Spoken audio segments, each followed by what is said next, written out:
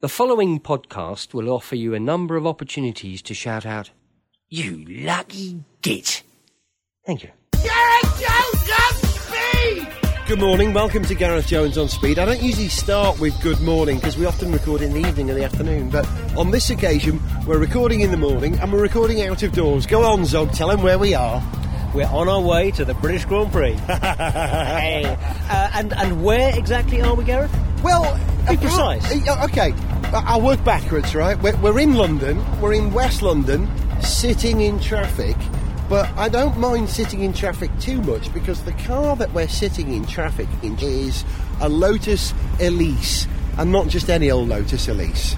It's the supercharged Lotus Elise. You lucky git. In the last show, I said that I thought I was going to get the SE, a special edition. No, it was the SC supercharged. Oh, we like superchargers. I don't know if you've read up on superchargers, but I know you studied a lot of the golden age of motor racing. So you were interested in Mercedes in the days when they used superchargers on the old Grand Prix cars, didn't you? Yep. They fell out of fashion, didn't they, superchargers? They fell out of fashion basically because one of the disadvantages you have with a supercharger, the advantage being that it's a great way of getting more power out of a given displacement, is that you have to put energy into the supercharger to make it work, and so that is draining some of the power from your engine, and so what people tend to use these days instead of a supercharger is a turbo supercharger or a turbocharger. Yeah. And in fact we just passed quite a nice 911 turbo back, which we might just have heard on the soundtrack, but the advantage of the turbo supercharger being that you're using essentially waste energy in the exhaust to drive your supercharger rather than driving it with a belt off the engine and kind of directly drawing engine power. So the conclusion I draw from that is that a turbocharger is probably a good way of gaining efficiency, but a supercharger is a good way of gaining extra performance. Yeah, I guess so. I mean, also a good way of getting performance at altitude, for example.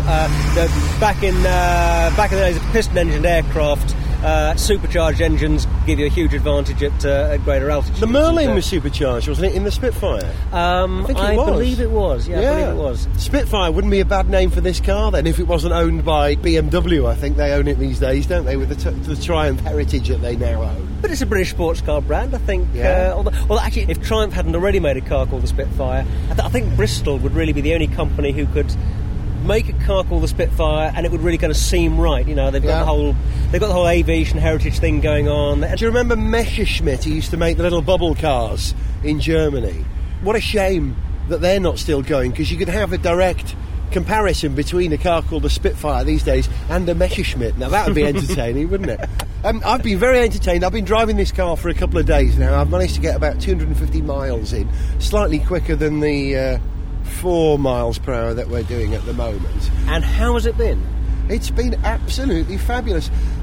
It requires a bit of shove in the left leg. The clutch is slightly heavier than I was anticipating, but I think that's probably because this thing produces about the same power as my Toyota Sora, which is 218 brake horsepower. Wow. So I think you probably need a hefty clutch for that. And I was because it's such a lightweight car, and I want to discuss how light it is in a moment, I was expecting the clutch to feel a bit more like Little Hot Hatch, something lighter and less of a shove. Maybe it's just the spring, the way that it's set up, but it requires a bit of a shove. But it's a joy to drive. I think it's actually employing technology from Gallifrey. That's what I think. It's blue for a start, so it's clearly in the TARDIS zone. Yeah, it's clearly built by the people who built the TARDIS. It's not bigger inside than it is outside, but there again, it's not big outside. It's only a little car. And we've crammed stuff into every nook and cranny in this car to fit in what we reckon we need for the weekend. And it does that quite well. And I've barely got to change of clothes. Yeah. Well, you don't need clothes when you're dressed in something as lovely as an Elise. I mean, that's all That's you what need. I'm counting on. Actually, I'm surprised. I know there's not many people around on the A40 at the moment. It's all big diesel trucks, as you can no doubt hear, and air brakes. But I went for a drive through East London, through Hackney the other day, and the number of people who hooted and waved and screamed, "It's a nice car, mate, it's a nice car." People do like the Elise, and I think it's because its size, it's not threatening. If this was a Ferrari, twice the bulk and twice the physical size as well. And several times the price. Yeah. I think people would feel more threatened by it. Yeah, people are more inclined to think, oh yeah, you flash kit, they're whereas people kind of warm to a smaller car like an Elise a bit more. Yeah, it's a sweet little thing. It's unthreatening, and if you know your cars, you know it's a really good car to drive as well. So how's the pickup? Because I mean, one of the things about a supercharged engine is that you get your boost straight away, whereas with a turbocharged you get a bit of lag. Yep. There is no lag. There doesn't seem to be the kind of torquey push that you get from a big 6 with 218 brake. It's more like an RX-8 kind of, we continue to go, it just sort of pulls fast and steady. But coming back to that thing about it having Time Lord technology, it doesn't seem to have anything between 40 mile per hour and 70 miles per hour. There's no acceleration. Honest officer. The honest officer. It goes straight from 40 mile per hour to 70 mile per hour. There's no in between. Let's hear the engine now. We'll let these bikes go past. We can just do a bit of revs. You can hear the engine. Here we go. It's a Toyota. That's it. That's all you're getting for now until the road opens up. It's about 20 centimetres behind my ear at the moment, and that's really intoxicating. It's nice to hear your engine. Oh, that's good. A couple of things I'm a little bit surprised by. I'm surprised there's air conditioning on this car. Yes. That was not something I expected to see. And I'm disappointed that it's got electric windows. You don't need electric windows. I don't think so. Lightweight sports cars, you don't load them up with things that add weight and drain power. No. It's a lovely sunny day, so we got the top down. We don't need air conditioning. No, we don't need air conditioning. My favourite bit of the car, I do love the way that the roof works. You haven't seen the way that the roof works yet. It's in the boot. I'll show you that later, Zog. The way it unclips and folds is really practical, I think. Okay, I'll be looking forward to seeing that. But my favourite bit of the car, apart from the fact that it is a Lotus and it really handles and it really goes and it's just great, I've always liked the Elise, is the cup holder. Oh, yes. Because they've extended the aluminium theme of the car beautifully. As you know, it's got an aluminium chassis which has been bonded together. It's basically glued together, which is the right thing to do with aluminium. But the cup holder is a little aluminium ring on a Y-shaped fork with a leather hoop that hangs down from it that you sit your apple and blueberry juice or espresso in, and the thing just slides in and out, and it's delicious and it's lightweight, just like this car. Now then, the traffic's opening up, Zog. I think we might be able to go for a bit of a spin and we can talk about that. Okay. Hi, this is Bruno Senna. You're listening to Gareth Jones on Speed.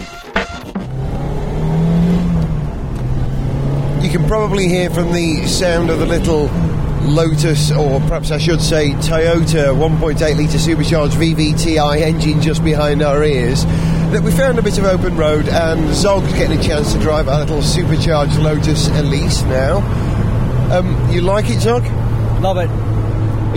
It's very precise. That's the one thing I noticed about it, that whilst it's really useful when you're on motorways and A roads, when you get to roundabouts, being able to pinpoint your position to genuinely apex in a way that you don't normally do with road cars is just really great. Yeah, as you say, precise is the word. It's that gear change is lovely, steering is beautiful. It just really inspires confidence. It's just what a small sports car should be like. And even though it's slightly damp underfoot at the moment, it's pretty moist out there now. We've got the roof on, you can probably hear a difference in the sound. I've detected no sense of skitterishness about it, and with a mid-engine car, that's always a slight concern that it will swap ends pretty quickly, but it hasn't felt like it wanted to do that at any point. It's a very, very sure-footed, what's the word? Jackrabbit, I think. It just stays stuck to the road beautifully. And we haven't had a moment of tyre chirp, not a hint of wheel spin ever, despite some enthusiastic acceleration in lower gears in the wet. You see, my belief about the Lotus Elise is that for all those people who want to drive really quick cars and spend most of their time with either themselves or their girlfriend or partner or wife or child in the passenger seat with them, you don't need anything more than 2 seats. And the kind of joy you can get from a relatively cheap, lightweight sports car like this, far exceeds the joy versus guilt that you get for driving a much bigger, heavier, more expensive, thirsty sports car. And if you're thinking about, the way that we're going to enjoy our driving in the future, the Tesla Roadster is a good example of that. And where does that come from? Well, it's essentially an Elise with an electric motor. So it seems that the Elise has already started that leap towards the future. And it's not a new car anymore, is it? Well, no, we were just talking about this last night, weren't we? That it's, a 14, 15-year-old design now, but it really looks bang up to date. It's got beautiful lines, beautiful proportions. There's no styling on it that's dated in any way. That's something that you really only find with the best car designs, I think. Yeah. It's actually taken me a long time to drive a Lotus Elise. I've driven a number of Lotuses. I nearly said Loti then, but as you corrected me the other day, it's not Latin, so it's Lotuses, not Loti. Well, I think Lotuses. I think you're right. I think so. I've never driven the Elise, and I remember being genuinely excited when the Elise came out, thinking that, wow, this really is a proper Lotus. If Colin Chapman were alive, he'd really approve of what Roman Artioli, who was running the company at the time, had signed off and allowed them to do. And that car, even though it's only evolved a little bit over time, has evolved enough to keep it current and up to date, I think. Conceptually, the Elise, if you compare it to the Esprit and other preceding Lotuses, was getting back much more to something like the original 7, that embodies that idea of Colin Chapman's, that if you want to add speed, you add lightness. You make a thing lighter and it goes quicker. That's a better approach, I think, to a small sports car than just cramming more power into it and not worrying about how heavy it is so much. And combined with that, they were very innovative in what they did with the manufacturing of the Elise, the aluminium extrusions and bonding these sections together. And from what I recall, it seemed like they were probably pushing that about as far as they reasonably could at the time. And what they've managed to do is to come out with a really spectacular car that we see now has really stood the test of time. Well, I've really enjoyed driving the Elise. It's been a revelation to me just how good it genuinely is. It's just the right car for the British Grand Prix, and to be honest, I can't wait to have a good look at what's called the Eagle when it comes out, to see if they have managed to move things on and make a car which will genuinely compete with Porsche. But for the moment, I'd love to say that we'd sign you off with a quick rev and a flick round a roundabout, but unfortunately we've got a big old slow Renault Espace in front of us here as we approach this roundabout, so we're not going to hear pretty soon. Yeah, here we go. Listen, see if we can get past him, won't we? I don't know, let's see.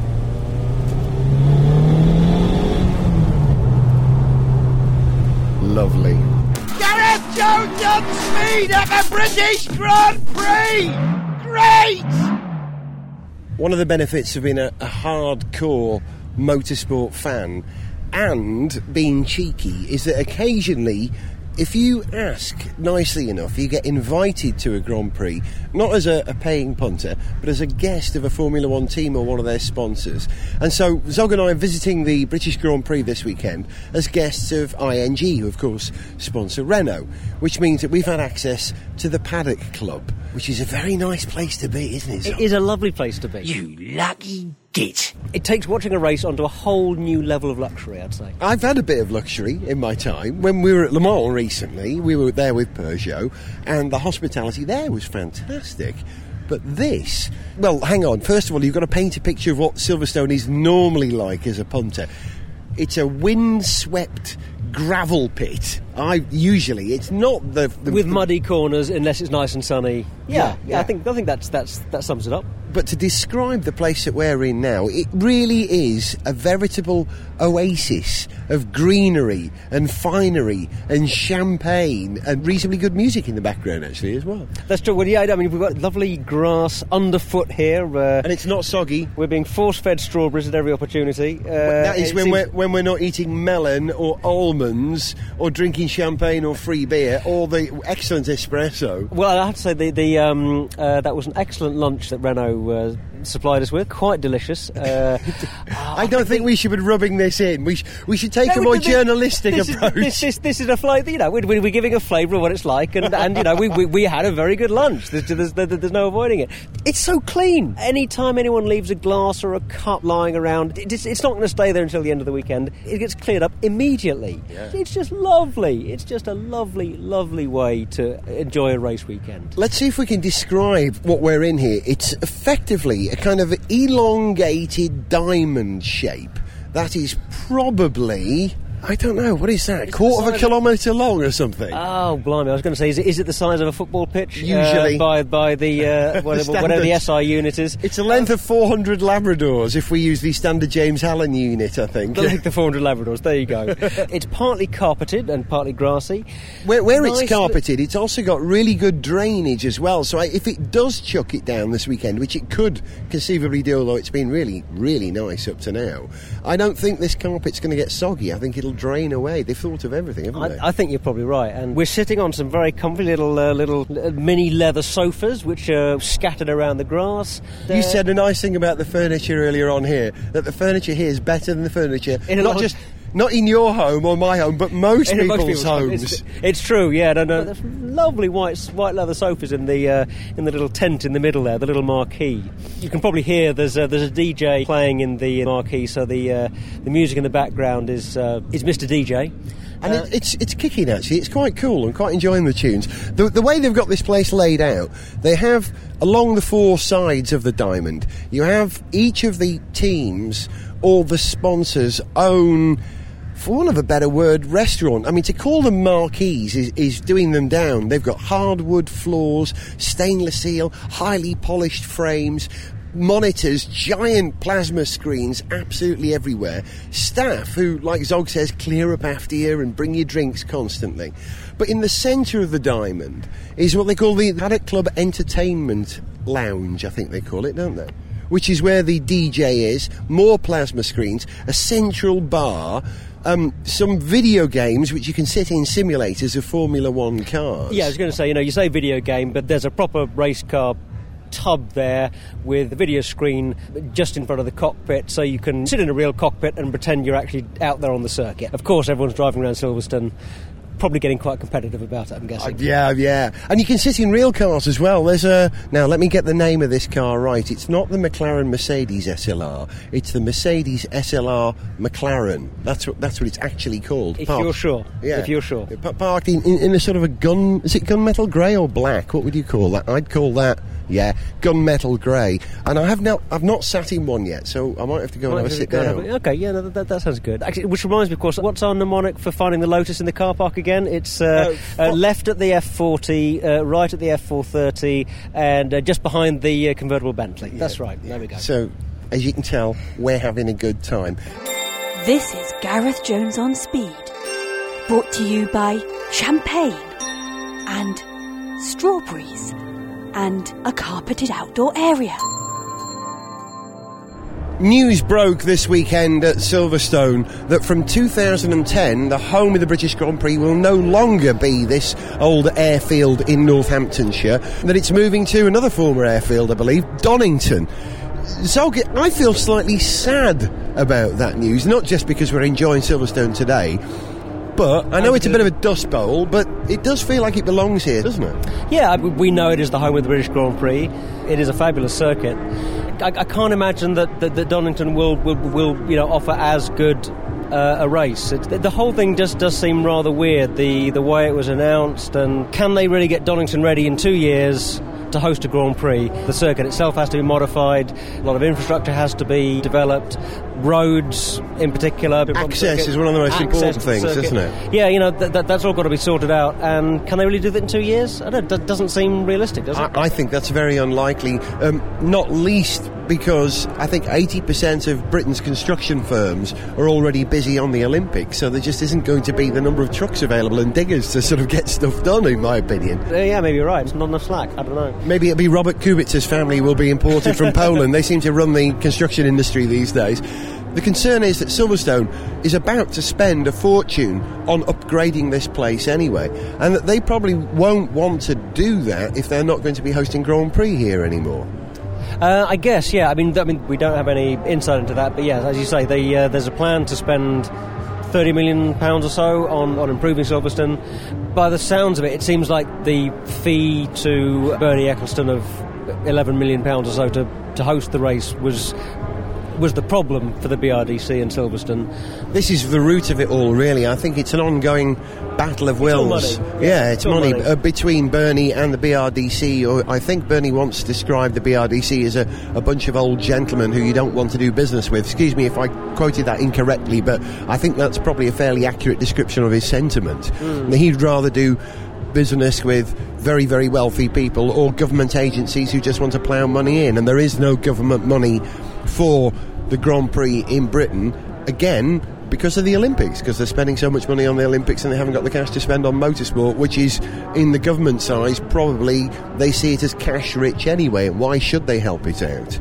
There is something in that, there is a lot of money in F1. There are much better things to spend public money on than Formula One, to me, I think. Much as I love Formula One, it doesn't need government money as much as a lot of other things need government money. Having said that, an enormous amount of money is being wasted on the Olympics. There's a lot of overspending going on there, and yeah, you could probably have secured a couple of British Grand Prix for a fraction of what is being wasted on the Olympics. There we go. It seems to fly in the face of everything that we've heard from Bernie Ecclestone as well. Bernie said that ultimately he wanted a London Grand Prix. He wants a Paris Grand Prix. He wants every Grand Prix to reflect the culture and the glamour of a city in the way that, say, Monaco does, or Singapore should do this year. Well, if the race is moving up to Donington, it's the opposite of what he wants. The announcement was slightly curious in that it came from Bernie and the FIA together. It's seldom that they're united these days, is it? Yeah, exactly. They seem to be very much united on this particular occasion when they haven't appeared to be quite so united in recent weeks. As people so often say, money drives so many things in F1. When there's a sufficient financial interest there, the interests come together. But just to go back on what you were saying about Bernie and the BRDC, it would be a terrible shame if the race moves away from Silverstone to a circuit that's a lot less special, with less heritage, and which I think would offer a less good race, because of a little petty argument like that. That would be a huge shame. That's often the case, though, where there's big money involved, it boils down to rivalries and personal vendettas and stuff like that. I'm not suggesting that there is one here, if my lawyers are listening, but it could be influencing this decision. Now, another bit of news that broke this weekend while we're here at Silverstone is that this will be David Coulthard's last British Grand Prix. DC's retiring, which I think we probably intimated in the past, haven't we, in this year, that this could be his last season. And we were right. Yeah, well, it just seems like he's reached that point where there are so many younger, quicker guys coming through. He's had a good innings. I think he's done a great job at Red Bull. He's been good for them and they've been good for him. He's looked like a much more comfortable, relaxed, happy driver. New facial hair. Yeah. And it seems like it's the right time for him to leave. Where would he go after Red Bull? It could only be to a less good team, and he's had a good run there. Yeah, it's time to move on. He hasn't ruled out racing. He said that he might consider racing in the future. There's quite a lot of speculation that he's going to be one of the BBC pundits next year when Formula One goes to the Beeb. And that would be really good to have a very qualified and experienced driver who's up to date on Formula One. Someone who's driven the more or less current generation of cars would be a real asset to the BBC, I think. Yeah, I mean, I could see him taking over the Martin Brundle role quite comfortably. He's got quite a mark to step up to. I think Brundle's set a fantastic standard for driver turned commentator, and I think if the BBC don't take him on from ITV, I think that would be a shame, but it does seem that that's the way it's going to go. They'll want an all-new team, but I'll be sorry to not have Brundle on the commentary. We will miss Brundle if he doesn't go to the BBC, and from what I've heard through the grapevine, it's unlikely that he will, because the BBC wants to stamp their own mark on it. So we could be seeing DC involved in F1 next year as a commentator, but this does open up the possibility that he could go and race in other categories, say for instance Le Mans. Oh yeah, I'd love to see him race at Le Mans. I hope I see him racing there in years to come. We'll be there to see it, definitely. Yeah, we will. Yeah. We will. For the moment, this is DC's last British Grand Prix, and this is the last but one Grand Prix here at Silverstone for Formula 1. And there is another race on this weekend, GP2. And the chap who was quickest in qualifying for the feature race in GP2 was Bruno Senna, nephew of the amazing Ayrton Senna. And I'm very pleased to say that we got a chance to talk to him for Gareth Jones on Speed at Silverstone here in the paddock. You lucky git. Bruno Senna, thanks for finding time to talk to me on Gareth Jones on Speed. I have to say I was very impressed and a little surprised to see you hanging out at the fence there, signing autographs for fans. And you were there for a long time. Is that important to you? I think so. I think these people all came with my photos, and obviously they support me, so I don't see a reason why not to sign their photographs for them. If it's meaningful for them, then to me it's a pleasure to do it. Obviously there is a time limit for it because I don't have all the day to be signing photographs, but I'm happy enough to spend a few time doing it. You've got a spring in your step at the moment. Things are going well. Yes, they are. I think I got a good feel for the car at the moment, and the team is also on a great high. It's going well for me. It's my second pole position in a row. Congratulations. Thanks. And, judging from our performances in the past, I'm pretty confident we can win the race tomorrow. If we cannot win the race, we get as many points as possible. But, in the end of the day, I need to finish the race before I can say I'm winning it. But last time out in Magny-Cours, I had a few technical problems and didn't finish the first race, had the technical problems again in the second race. Yeah. But we've been bouncing back from difficulty all the time, and this doesn't make us any weaker. It's great to see you smiling, because I've just spent a day in the paddock club, the F1 paddock club, and I've run into a few F1 drivers who are pulled in to do their 30-second official interview, then off they go, and there's lots of pressure on them. They don't look like they're enjoying themselves anymore. Now, you're on the fast track now. The way it's going for you, it's not going to be that long before you're somewhere in F1. Do you think you're going to enjoy it?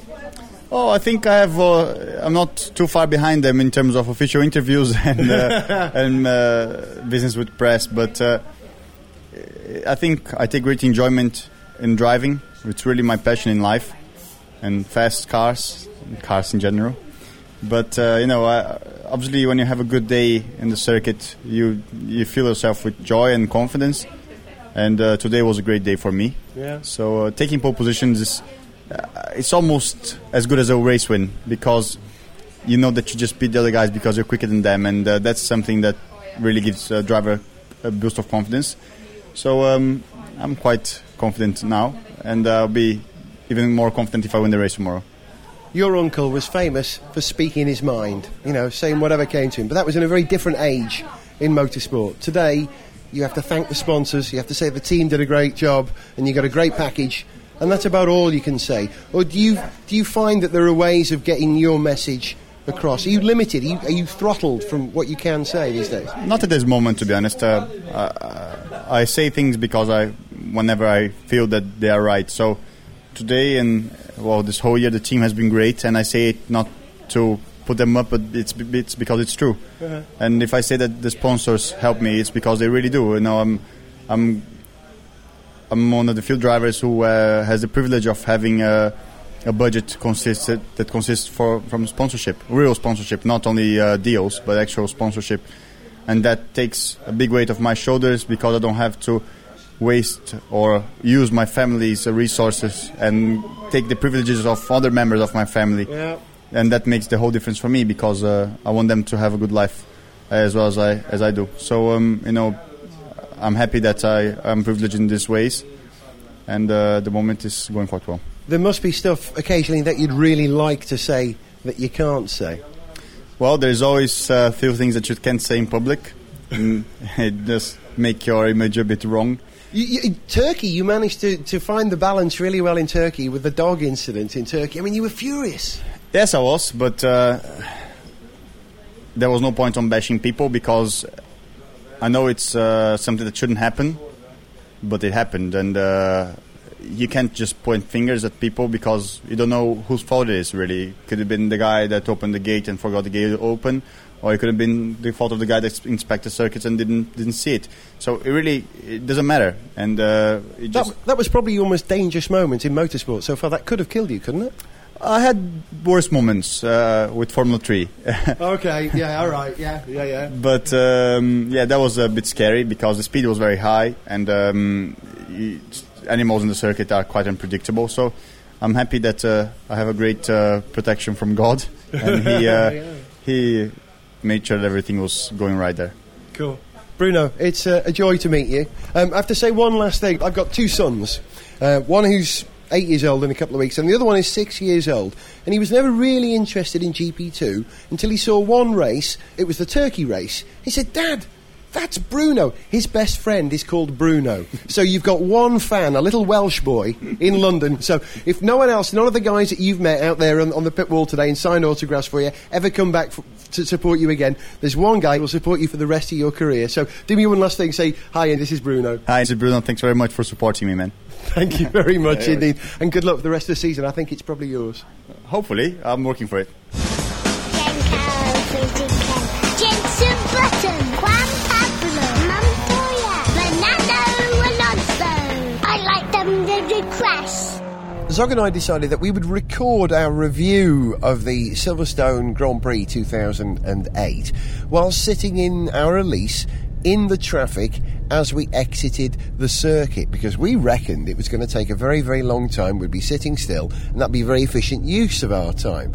But to be fair, we've rolled quite nicely, haven't we, Zog? Yeah, I think we're making pretty good time. We're already nearly at the M40. I think we're doing pretty well. Now the traffic management out of Silverstone is really pretty good. So why on earth are they going to take it to Donington in 2 years' time? Good question. But anyway, good question. Yeah, the race at Silverstone this weekend was a corker. Qualifying was perhaps a little bit disappointing if you're a Lewis Hamilton fan, but very pleased to see Kimi Räikkönen get his first Formula One pole position. That was good, wasn't it? Absolutely. Heikki seems to be coming on. He's developing more and more as a driver, looking better and better, and sure, Ron Dennis is very happy with the way this weekend's gone. You know, spectacular result for Lewis. I mean, how dominant was that? Over a minute lead at the end of the race. And he barely put a foot wrong, because I didn't count the number of spinners. He did put a foot wrong. I mean, he did have a little off. He got a little bit off the track in the wet, but Massa spun 5 times. Yeah, and most of those 5 spins were directly in front of us, because although we spent most of the weekend in the paddock club lording it up, on the day when it was raining and cold and wet and windy, we were out with the general public. Well, we were in a stand. It was a covered grandstand, Luffield C, which I have to say, if you're choosing a place to go and watch a British Grand Prix, Luffield is a tremendous place. The last corner before the start-finish straight, quite a lot happens. For me, the most entertaining bit was when Jensen Button span right in front of us and did a beautiful 360-degree pirouette and managed to keep going. Got it going again very smartly, absolutely. And then again, he got a good little cheer for that, good round of applause. Yeah, warm affection for Jensen. They're not just Lewis fans, you know, we enjoy good entertainment, I think, at the race. And Massa had a couple of spins that we saw directly in front of us. One which was very dramatic, where he ended up pointing 3/4 right the way across the track. Or was that Kimi? I forget. It was one of the Ferraris actually spun right in front of us, and Lewis had to thread his way through that. That was a very unnerving moment. But Massa did spin and landed up just on the grass, on the verge that separates the racetrack from the entrance to the pit lane. So that was pretty hairy too, wasn't it? Absolutely, and there was so much, happening there. We completely missed the fact that somebody had just gone off at the far side of our direct field of view. Can't remember the name of the corner, but on the first or second lap, a Red Bull and a Toro Rosso had gone off. That's right, it was Coulthard and Vettel went off. Which was a massive disappointment. First of all, because I think Vettel's a great driver, and I'd love to have seen him do well, because he'd been astonishingly quick all weekend, hadn't he? He'd qualified very well. And it would be nice also if Coulthard would have been able to get a respectable result in his last Grand Prix. Is it his last British Grand Prix? Sorry. Heartbreaking. We completely missed it because we were watching the cars right in front of us. Looked up and 2 cars in the gravel. Who's that? It's a Red Bull and a Toro Rosso again. So it was, for me, wonderfully entertaining race, and a marvellous result.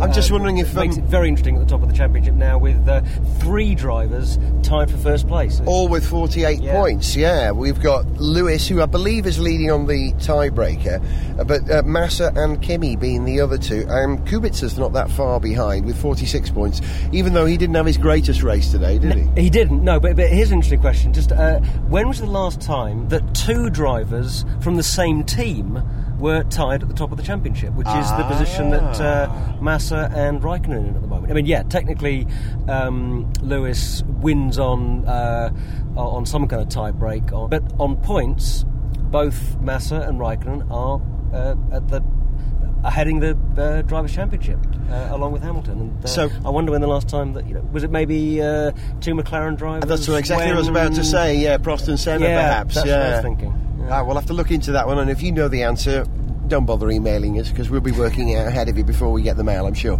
Another thing that happened to us over the weekend was that we got invited for a tour of the Toyota garage. You lucky git. And I learned a few things about F1 which I didn't realise, one of which was how they monitor the temperature of the front tyres. There's a tiny infrared transmitter receiver on the end plates of the front wing which points back at the front tyres, and it reads what Zog describes as, what do you call it, as black something temperature? I was wondering whether it's measuring what they call the black body radiation. Black body radiation, I think you might be right, yeah. So lots of little detail that was fascinating, but then it got even better. Having had this rather excellent tour of the garage, we were then shepherded into the Toyota motorhome in the paddock, and we had dinner with, well, go on, you tell them. A whole bunch of Toyota people, folks, yes. And when we sat down to take our places, I found myself sitting next to Jarno Trulli. You lucky git. I had no idea when we started off the day that I was going to be sitting down for dinner before the Grand Prix with Jarno Trulli. That was a very pleasant surprise. You tried very hard to have a conversation with him. You didn't get very far, though, did you? No, well, he didn't seem in a particularly sociable mood. I think I got the feeling he didn't really want to be there. I do kind of feel sorry for drivers who are...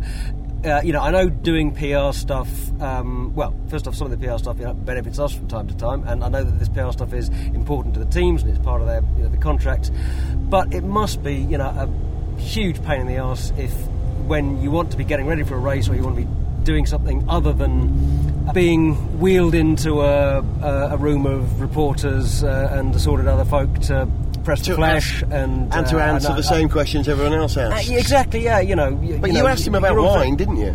He got a bit more animated when we were talking about his wine making, because he makes wine back home in Italy, and apparently it's very good. Although I didn't drink any because I was driving back, and it was his wine apparently that they were serving at the meal.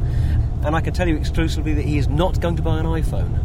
Is that right? Yes. Why? What did you ask him? We were talking a bit about gadgets and stuff, and because he'd been spending a lot of time on his phone one way or another, and I suggested that the iPhone was the next cool phone gadget he should be getting, but he wasn't convinced. He likes the HTCs, so... Well, I entered into a conversation with Timo Glock, who was there just before we sat down for a meal, and we had a few minutes to chat, and I have spoken to Timo once before. You lucky git. But this time, I wanted to explain something to him. It was very difficult trying to explain to someone who English isn't their first language. Oh, the traffic seems to have opened up there, Zog, and you found second gear. It was very difficult trying to explain to Timo about Cockney rhyming slang. Because the point is, we've invented a new form of Cockney rhyming slang. I think we've mentioned it on the show before, that Timo Glock makes great Cockney rhyming slang for opposite lock. I was giving it plenty of Timo, a bit of opposite lock. I'm not sure, Zog, he really fully understood what we were talking about. He was trying to follow, I think, but Timo's English isn't quite as good as Jarno's. I don't think he quite got it 100%. He got a big laugh from everyone else in the room with us, but Timo kind of looked slightly bemused, so we'll see. If you ever hear Timo referring to it, I gave it a bit of Timo, you'll know where he got it from now. But anyway, that's it for now. What a great British Grand Prix. I hope you saw it. If you weren't there, I hope you saw it on TV, or I hope that this coverage of it on Gareth Jones on Speed has given you a good idea of what a fantastic race it was. That's it from me. I'm Gareth Jones. I'm Zog. We'll see you on the next Gareth Jones on Speed. As we're enjoying this Lotus Elise because the traffic's opened up. Hooray! See you guys. Get more info on this show at garethjones.tv. Write to the show on speed at garethjones.tv or subscribe for free at the iTunes store. Gareth Jones on Speed is made by Whizbang.